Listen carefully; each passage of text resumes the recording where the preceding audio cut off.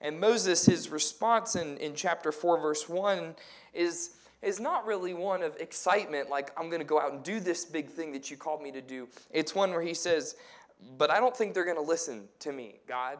And I don't think they're going to listen to me because they're not going to trust that you were the one that was telling me all of this stuff to begin with. Like, how can I convince them that you are the one that's actually doing the work? And church, we're going to see that God does answer that question. But as you get down to verse 13, and I paused there, and I heard a couple chuckles, and it's one of my favorite verses to read too, because it really speaks to the heart of where Moses is at this morning. And the main issue for Moses is not just one of he's not sure about whether people will believe him, or he's not sure about whether he can speak well enough. It's that he doesn't want to do this. At its core, it's a submission issue. And so that's why our first main point this morning, God's restoration, begins with submitting to God's authority over our lives. With that in mind, if you read what Moses is saying, he begins by saying, I don't think they're going to listen to me. And church, I've also thought about this a lot in context of sharing my own faith. Like, how many times have I not shared my faith with other people because I'm worried about what they may say to me. And maybe it's not so much about what I'm going to say. I'm afraid of being rejected, so I just kind of not want to do it. But God does directly answer Moses' question, Lord, what if they don't listen to me? And he gives them 3 different signs. And now these are not just like, okay, the cloud may form a shape. You know, these are like very distinct, very special, very mind-blowing, miraculous signs that Moses would be able to take his staff and set it on the ground and it becomes a snake, and then he's able to pick it back up in a staff. That's crazy. And God says, well, even if they don't believe that, put your hand inside your cloak, take it back out, and you will have the skin disease, leprosy. And then you could put it back in and pull out and it'd be healed again. That, again, it's miraculous in its own way. And then God tells Moses, even if they don't listen to all of this, this is down in verses 8 and 9, even if they don't listen to the first 2, I'll let you pour water from the Nile onto the ground and it will turn to dry blood. I mean, the first 9 verses is amazing. Like, if God could do all of those things, certainly the people will believe when Moses, when he's sharing things. And if I'm in Moses' position, I guess I would have expected, okay, if God is empowering me to do this, what would be crazy, miraculous stuff, certainly the people would listen to me. But you don't see Moses give that response in verse 10. In fact, all of that is not enough proof for Moses to be faithful to the work that God has set before him. Moses tells God, oh, my Lord, I am not eloquent, either in the past or since you've spoken to me. I am slow of speech and of tongue. Some people have debated on maybe Moses had like a speech impediment or a stutter, or, really he's just not comfortable speaking in front of crowds. Whatever the reason is, Moses now says, even if I could do that stuff, Lord, who's going to listen to my speech? And God answers him in verses 11 and 12, and it's a wonderful answer. God tells Moses, he says, who made the mouth? Who gave man the ability to speak, and not just to speak, but to hear, to listen, to understand what is being spoken? Who gave man the ability to comprehend? Just who gave man all of this? Like, did I not give that to you, Moses? Do you not think that I will be able to equip you for the work that I have given you to do? And God even promises Moses in verse 12, I will be with your mouth. I will teach you exactly what to say. And at this point, if I were in Moses' position, I'm running out of excuses. You know, I've brought up all of my physical characteristics that should hinder me from the work. I've brought up all of the cultural characteristics that, yes, these are my people, but I haven't been around them, and the last time I was with them, they saw me kill somebody. Yeah, I've brought up every charge that I could against God to say I should be disqualified from doing this work. And at every single point in time, God has said, but here's what I will do. But here's what I will do. Moses, here's what I will do. And so now we come to the heart of the issue in verse 13 when Moses says, oh, my Lord, please send someone else. Church, at this point, when you get to this verse, you realize Moses hasn't really been innocently asking questions of God, like, but God, did you consider, like, what happens if this comes up? No, you get to Moses' heart, and he doesn't want to do it. He just does not want to be the one to go deliver God's people. And verse 14, then it kind of makes sense why it's at this point you see God's anger is kindled against Moses, because the one he is raising up to deliver his people from the bondage of slavery they have to the Egyptians is telling him, I don't want to do that. Essentially, that Moses would rather the people stay in their slavery and in their bondage than him have to go be the one to lead. Remember how we said 2 weeks ago that as we're watching Moses, we're seeing God raise up a deliverer work, so there's a lot of parallels between Moses and Jesus. Thank God there is not a parallel between Moses and Jesus when it comes to Moses' attitude. I mean, can you imagine if Christ had the same attitude towards his Father God as Moses has towards God right now? I really don't want to do this, God. And I mean, I am guilty of telling God all the time, Father, I don't want to do this. And I think it reveals, church, one of the core issues of our faith. And it's interesting to me when just in conversations I have with other church leaders and with Christians around the world, when you hear talk about different problems churches face, I think a lot of them honestly boil down to a submission issue. That there are just parts of our lives that we really do not want God to have control over. There's things about God that we do like. We like salvation, for sure. We like healing. We like provision. We like his blessings. We like this community, right? That there's other people who love God that we can bond and live life with. We love those things. But simply loving these things that God has given to us does not mean our lives are truly submitted before him. And I think as we're walking through this chapter, if we remember, this has been a long time coming. We talked about it last week, but this has been a chapter and a half of text, this discussion. As you move through it, you realize that it is easy to tell where our hearts are and are not submitted to God. Like we can tell the status of our submission because ultimately when God comes to us, and is leading us to take a step of faith, putting us in a position maybe we're not comfortable in, but we could see from his scripture or from his word or from prayer that this is where he's leading us. When God makes it clear, we say, but I don't really want to. I mean, what does our willingness look like in those moments? And church, I think it's also important to point out here, God has not been angry with Moses for asking questions. I mean, he has been gracious that at each point in time, he knows where Moses' heart is at the entire time. Okay, he knows as he's talking to Moses at the beginning. I mean, God has made Moses. God knows where Moses' heart is at. But God has had this conversation with Moses. He's been drawing him into this relationship. He's not angry with Moses for asking him questions. But when God presses Moses and Moses reveals the true issue of his heart, God, I don't want to do this. That's the moment when God says, okay, there's no more playing games here. Now I really have to address this heart issue that is taking place. Church, and it is something that is so essential to our faith. It's in our mission statement here at the church, that we are a community on mission. We're committed to disciple making, but we are submitted to Christ. That submission is required for restoration, submission to God's authority over our lives. It's when we submit to him that we are able to go before him and say, God, I understand that you are above me, that you had a design and a purpose for my life, that you have created and ordained this entire world that we live in and everyone in it. And God, I have been broken apart from that. Because you are the creator God. God, I am not the creator. You are above me. You are over me. And I have broken from your design. It requires submission to acknowledge that. It requires submission for us to say, and God, I can't fix that. God, I see from your word that I am incapable of making myself right with you. God, that what you have done on my behalf is sent your son Jesus Christ to die for me so that he may fulfill the penalty that my sin rightfully bears. God, I cannot fulfill that.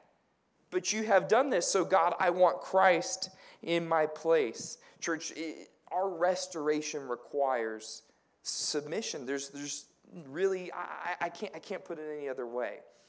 And so what this looks like for us as a church is that really whatever we're doing, and I've talked with John a lot about this, that when we come to this in Scripture, I need to be careful of being clear when we're talking about something to do as a church and something to do as individuals, because a lot of times there's applications in both. But church, we as individuals have to first be submitted to God's authority over our lives.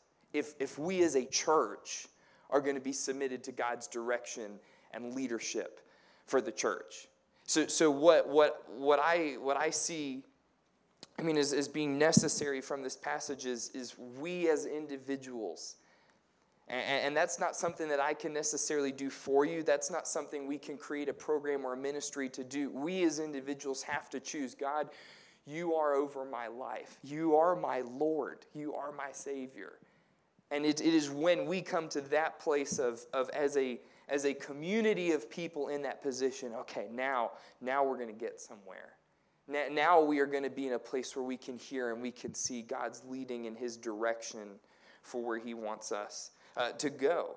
And church, I think it's important because the pattern that we have been seeing throughout Exodus chapter 3 and in the first 17 verses here of chapter 4 is that when God reveals who He is and what He's come to do, that revelation comes with a calling. That is, God shows us who He is and what He's come to do. That bears some sort of response on our part. For Moses, as God is raising him up to deliver His people, He has a work in mind for Moses to do, that He is purposefully revealing Himself to Moses so that Moses will take up this work. And church, we may not know the individual little details of all the things God would have us do in our daily lives, but as we have studied in the vision process, we know ultimately God's picture for our lives is to bear His image. And specifically because of what we've seen in Christ, it's bearing His image in disciple making, in imitating Him and being His reflection on earth and in teaching other people to do likewise. We do know that regardless of where we're at, that is ultimately what we have been called to do. So as we see this pattern of this calling demanding a response, we should also see there's an encouragement to this as well. And it's kind of been hidden throughout the first the first chapter and a half of this discussion, but it's very clear in verses 14 and 16. Because even as God is angry with Moses, listen to what God does. Verse 14, He says, "Is there not Aaron your brother, the Levite? I know that he can speak well." Verse 15, "You shall speak to him, and I will be with both of you guys." Verse 16, "He shall speak for you to the people." God is gracious, so gracious to Moses that even in Moses saying, "God, I don't want to do this," God goes back to the first complaint that Moses had right before it, where he said, "I'm not a good speaker." And God says, "Well, I will equip you." And I know that you really feel like that's your biggest weakness, Moses. And, I'm God, Moses. Maybe I could tell if you have other weaknesses right now, but I'm going to address that for you. I'm going to bring you your own brother to strengthen you, to encourage you to do this work alongside you. Church, God does know where we struggle to submit to Him. And God is not just kind of aloof and demanding that we fix things in order to be right with Him. And we know from the gospel that's not possible for us. But God is gracious with us where He meets us exactly where we're at. And He enables us in His grace to be able to bear His image. But then in verse 17, I love that after He gives Moses this help, God concludes, He says, "And take in your hand this staff with which you shall do the signs." Moses, I'm going to help you, but you still have a very active role to play in all of this. That God's grace does not free Moses from the calling, but it enables Moses to live this calling. God's restoration begins with us submitting to His authority over our lives. As we move into verse 18, there's a shift in the narrative from the discussion to actually living it out. And so as we get to this living it out piece, we're going to see our last part about God's restoration. This is beginning in verse 18 through the end of chapter 4. Moses went back to Jethro, his father-in-law, and said to him, "Please let me go back to my brothers in Egypt to see whether they are still alive." And Jethro said to Moses, "Go in peace." And the Lord said to Moses in Midian, "Go back to Egypt, for all the men who were seeking your life are dead." So Moses took his wife and his sons and had them ride on a donkey and went back to the land of Egypt. And Moses took the staff of God in his hand. And the Lord said to Moses, "When you go back to Egypt, see that you do before Pharaoh all the miracles that I have put in your power. But I will harden his heart, so that he will not let my people go. Then you shall say to Pharaoh, 'Thus says the Lord, Israel is my firstborn son. And I say to you, let my son go that he may serve me. If you refuse to let him go, behold, I will kill your firstborn son.' At a lodging place on the way, the Lord met him and sought to put him to death. Then Zipporah took a flint and cut off her son's foreskin and touched Moses' feet with it and said, 'Surely you are a bridegroom of blood to me.' So he let him alone. It was then that she said, 'A bridegroom of blood,' because of the circumcision. The Lord said to Aaron, 'Go into the wilderness to meet Moses.' So he went and he met him at the mountain of God and kissed him. And Moses told Aaron all the words of the Lord with which he had sent him to speak, and all the signs that he had commanded him to do. And then Moses and Aaron went and gathered together all the elders of the people of Israel. Aaron spoke all the words that the Lord had spoken to Moses and did in the signs in the sight of the people. And the people believed. And when they heard that the Lord had visited the people of Israel and that he had seen their affliction, they bowed their heads and they worshiped." Church, in the last part of this chapter, we see that God's restoration begins with us living faithful to his revealed will. That we may know the end goal. We may know what's going on right in front of us. We don't know all the steps in between, but we know we can be faithful right here, right now. And so we will choose to do that and trust that God will make the next step known, and then we take that step once he reveals it. All of that is packed up in the statement, living faithful to his revealed will. We see this pattern actually 3 different times in these last verses. In verses 18 through 23, you see Moses returns to Jethro and he asks permission for him to take the family out of Egypt, which was culturally custom at the time for him to do. And so Jethro blesses Moses, that Moses is beginning to be faithful. He's now receiving a blessing from his father-in-law. God himself in verse 19 goes to Moses and even kind of blesses him and says, "Okay, you took that first step of, getting your family together, ready to move. I'm going to tell you to go back to Egypt, and I'm going to prepare the way for you to be able to go do that." And as Moses is faithful to take that step of going back to Egypt, God shows up and shares Moses, here's what the next steps are going to look like in verses 21 through 23. So it's this pattern where Moses doesn't really know anything other than you got to go back.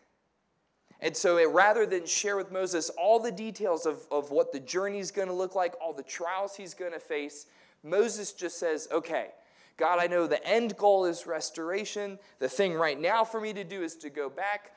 I don't know anything else, but I'm going to choose to go back." And as he chooses to be faithful, God affirms him, and God reveals the next step. And this pattern also continues in verses 24 through 26. This is the weird passage that I mentioned earlier. If you read commentaries on this passage, there is a lot of speculation as to what is going on. In fact, this is one of the most kind of wide variety interpreted passage in the Old Testament. We're not going to dive into the speculation pieces today because it's not that helpful for us. I think truly you can see from the text, in the light of what's taking place in the chapter, a very, very clear truth of this pattern continuing on display. The literal Hebrew for verse 24 says, "At a lodging place on the way, the Lord met and sought to put to death." So the pronouns there are missing, which is why this passage is one of the many reasons this passage gets interpreted a lot of different ways. Historically, throughout the church, this passage has been attributed to talking about Moses, that God is coming to confront Moses, that he's meeting him, and he's seeking to put Moses to death, which is kind of the odd piece for us, that if God is raising Moses up to deliver his people, why is he coming to confront Moses and seeking to put him to death? Like, why has historically all throughout church history, why is that the interpretation that we go to? And in verse 25, you see that Moses' wife Zipporah circumcises one of their sons, and she takes the skin, touches Moses' feet, and declares Moses to be a bridegroom of blood. Well, actually, it doesn't say Moses, it says him, and again, the pronouns are missing in the Hebrew, but we've widely assumed this is Moses. And so there's debates over whether this is Moses or not, over which son needed to be circumcised or why. And church, you can read and study it if you want. Okay, I'm not at all saying don't do your own homework, but I'm telling you the truth of what is taking place in this passage does make sense in light of the entire chapter. Because what you can tell clearly from the passage is that Moses has not circumcised one of his sons. Okay? Now, why would that be a big deal? If you remember from Genesis 17, God gave circumcision to his people as a sign of their earthly covenant between him and them.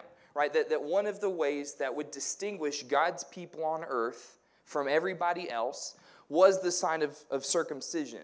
And why we don't necessarily have to practice that today. Jesus in the book of Romans, which you guys studied, I believe, Paul talks about the circumcision of the heart, that this is a picture of an earthly sign, but now we have an eternal sign in the Holy Spirit that Christ has fulfilled this.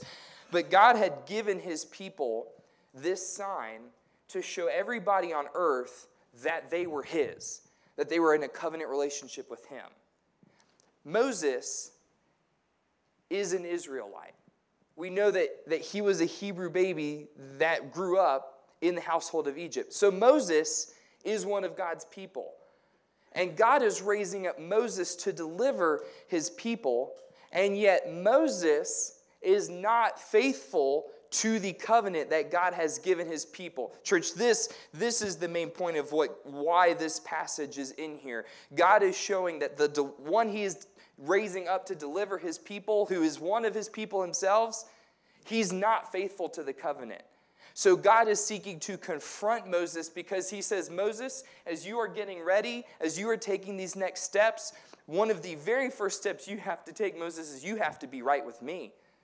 Moses, I've been very clear about what it is to be my people at this time, and you are not living faithful to that. Church, for us, before we can even consider all the ministry, all the things that we're going to do, God is going to come to us and say, okay, are you right with me? It goes back to the submission piece, but it is a picture of God showing more than the work of deliverance that I have called for you to do, Moses, you have to be right with me first. And I think it is powerful to see Moses' wife perform the act of circumcision, because even she sees just how important it is. That we have to be right with God in order for us to do whatever God has set before us to do. So the next step that God has revealed to his people, to Moses, is one of being right with him. So as God is calling Moses to be faithful, it's not just faithful to do a work that God has for Moses to do. It's also to be faithful in Moses himself being right with God. And the pattern continues at the end of the chapter in verses 27 through 31, that as Moses and Zipporah take that step of being right with God, God makes the next step clear. And he brings Aaron to meet with Moses, and Moses and Aaron are able to talk about all the things that God has showed Moses, all the things that Moses and Aaron are going to do. And then you see in verse 29 and 30, they go and they tell the elders of Israel everything that God has shared. They perform the signs. And verse 31 is powerful, church. You see the people believed. That God, knowing Moses, again, one of his initial excuses was, what if they don't believe me? Well, we see right here the people believed. And they believed in such a way that when they hear what God is planning to do and they know that God has come, they bowed their heads and they worshiped. What a powerful moment for all the people, but especially for Moses, who has been wrestling with, God, I don't really even want to do this. And now he has had to come to the place where he has to be right with God first. He's just been faithful to take the next steps. He doesn't know how the people are going to respond. And not only do they believe him, but he gets to join them in worshiping God. Church, what a powerful picture that would be. That not only, as we are working to be right with God, not only are we just getting to do what God has for us, we are getting to worship together, recognizing who God is. And as we see this pattern emerging, we see this call to live faithful to what God has put in front of us. A couple things I want to make sure we also pick out from the pattern. That our restoration, it requires us to live out what God has commanded us to do, right? That after a chapter and a half of this discussion with Moses about what God has in store for Moses to do, as Moses does submit, Moses moves. God has a work for Moses to do. And so God has a work for us to do, and that is clear throughout the New Testament, throughout all of Scripture. It's to be bearing his image as a disciple-making disciple, which is, again, part of our mission statement. We are a community on mission, submitted to Christ and committed to disciple making. We see that God doesn't reveal everything to us before he calls us to be his image bearers. And just as we saw in verse 17, that's not supposed to free us from having to live as his image bearers, but it actually frees us to live as his image bearers. That the fact that God doesn't reveal every single step of the way, it doesn't mean that we are just waiting and doing nothing until God reveals the next step. We know God has called us to bear his image in the circumstances, in the situation of life that we are in right now. We get to do that right now. And as God sees fit, as it glorifies him, then he does reveal to us where is the next place to go. And we also see in this that God uses our faithfulness to transform us into his likeness. It may be that where God is leading Moses is something Moses is not prepared to do. I think from Moses' heart, he would say he's not prepared to do the work of delivering his people. And you see that in verse 13, I don't want to do this. You then see before he delivers his people, he undergoes a season where he has to be made right with God in the wilderness. So church, God uses our faithfulness in the moment to prepare us for life with God now, but also life with God for the future. And I think lastly, the other big theme that is all throughout these two chapters, 3 and 4, God is specifically blessing Moses' faithfulness, but not his ability to perform or how well he's doing this. That what Moses is doing, that God is encouraging, is for Moses to be faithful in the moment now instead of spending all his time trying to figure out what is next. I'm sure this was hard for Moses, and church, this is hard for us as well. This is something that God has really, he's really been showing Abigail and I a lot over the past 3 years. I mean, in the past 3 years, we have gone through, getting married, going through seminary, being in our first season of ministry, having a child, moving into a house, having a second child, going into our second season of ministry, moving again.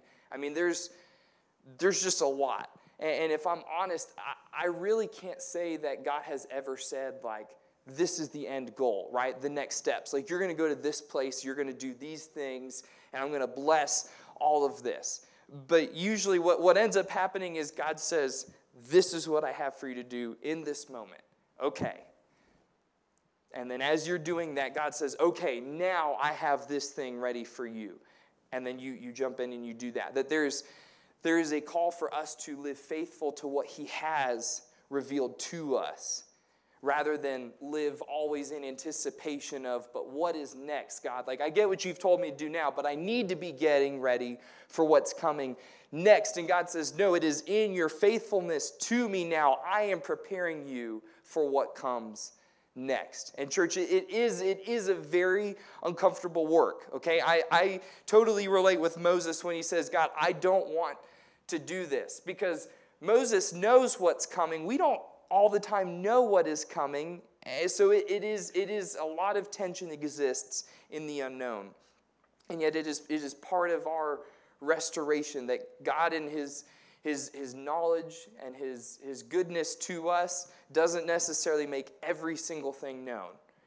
But he makes known to us what he desires of us to know now, that he can transform us into his image. And he surely, church, will take us where he desires for us to go. And I see this. This is a work that God is doing for his people. He does this for our church. But this is a calling to the individual. This is a work that God is doing within each and every one of you.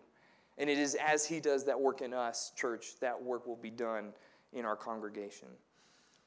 To summarize all of this from the past 2 weeks, God's restoration begins with us knowing who God is.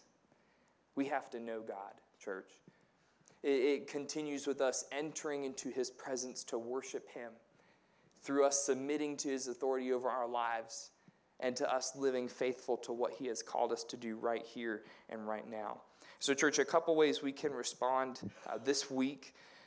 Just a couple questions for us to evaluate. I think first, what are some areas you want authority over your life? Or what areas do, I say you, I include me in this too. What are some areas that we want authority over our lives?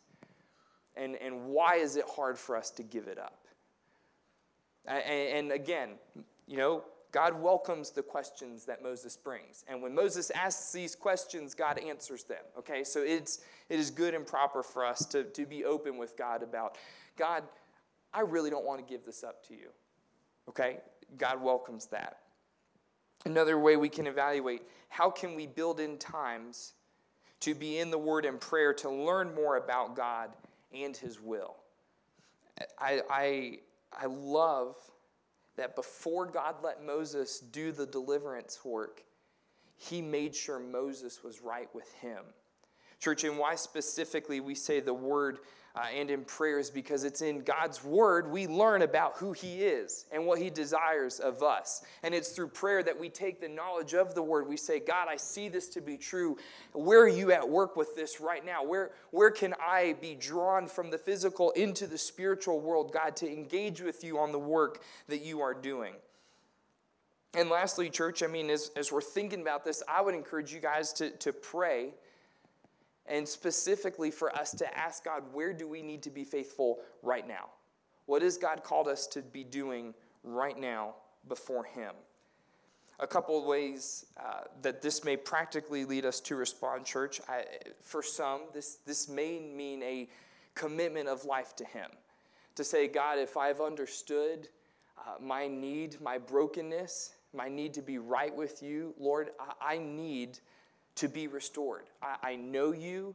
I need to submit to you. Lord, I need to be in your presence to worship, and Lord, I want to live faithful to what you've put in front of me. So it may be a practical step of committing our lives to him.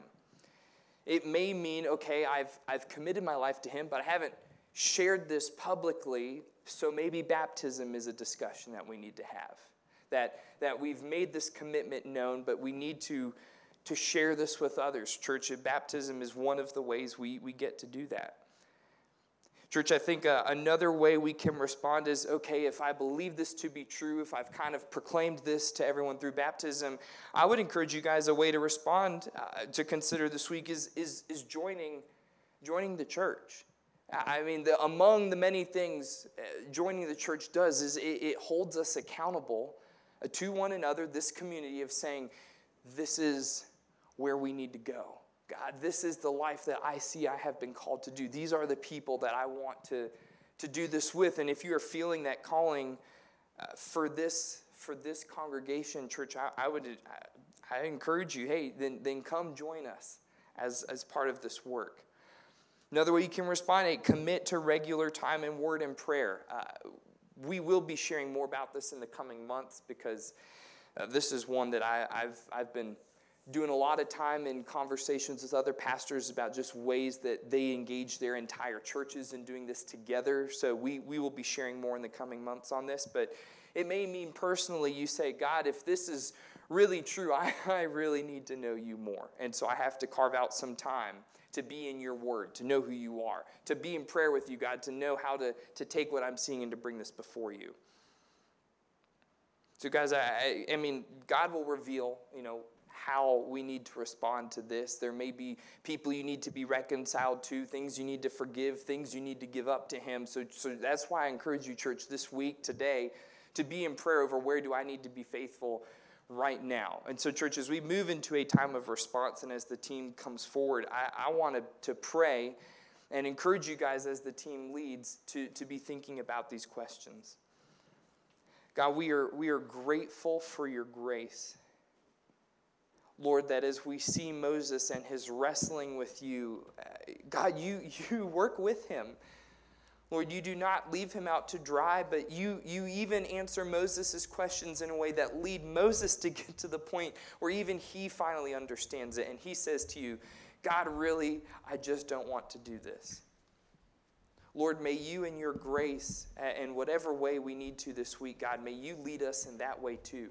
That you patiently work on our hearts to reveal, Lord, what are the areas of our life we don't want to give over to you? Lord, in your patience and your grace, may you lead us to the place of saying, God, here it is. I just don't want you to have control over this for blank. Lord, may you lead us to trust you through submitting to you. God, seeing how that is a crucial part of our restoration. And Lord, I pray that we would be able to right now in this moment, but throughout the week, Lord, I mean, this really doesn't do much if it just ends when the song ends and we leave here. Lord, may we go throughout this week being able to see, just God, where do you need us to be faithful right now? Lord, we as people love to think long-term, love to think for the future, and Lord, there is a good and proper time for that. Yeah, I don't think you discourage that. But God, you show us that where you desire our focus is on the work that you are doing right now. That may require action, that may require patience. Lord, we don't know, honestly, unless we spend some time before you in prayer. Lord, continue to lead us from this place. Continue to encourage us as we live. Lord, strengthen us as we get to share this with our friends and our family and our neighbors and our people around us. Lord, we want to be right with you. We want others to be right with you. Lord, we want our church to be right and on the same page and in your direction under your leadership. We want to be right with you, God. We confess this morning that we do not know what all the in-between steps look like, but we know long-term, God, you have called us to be making disciples. And so, Father, we pray that with the end goal in mind, that you would reveal to us the step right in front of us to be faithful in, and that you would help us be wise as we move forwards, Lord. God, we leave all of this up to you this morning. It is in your holy name we pray. Amen.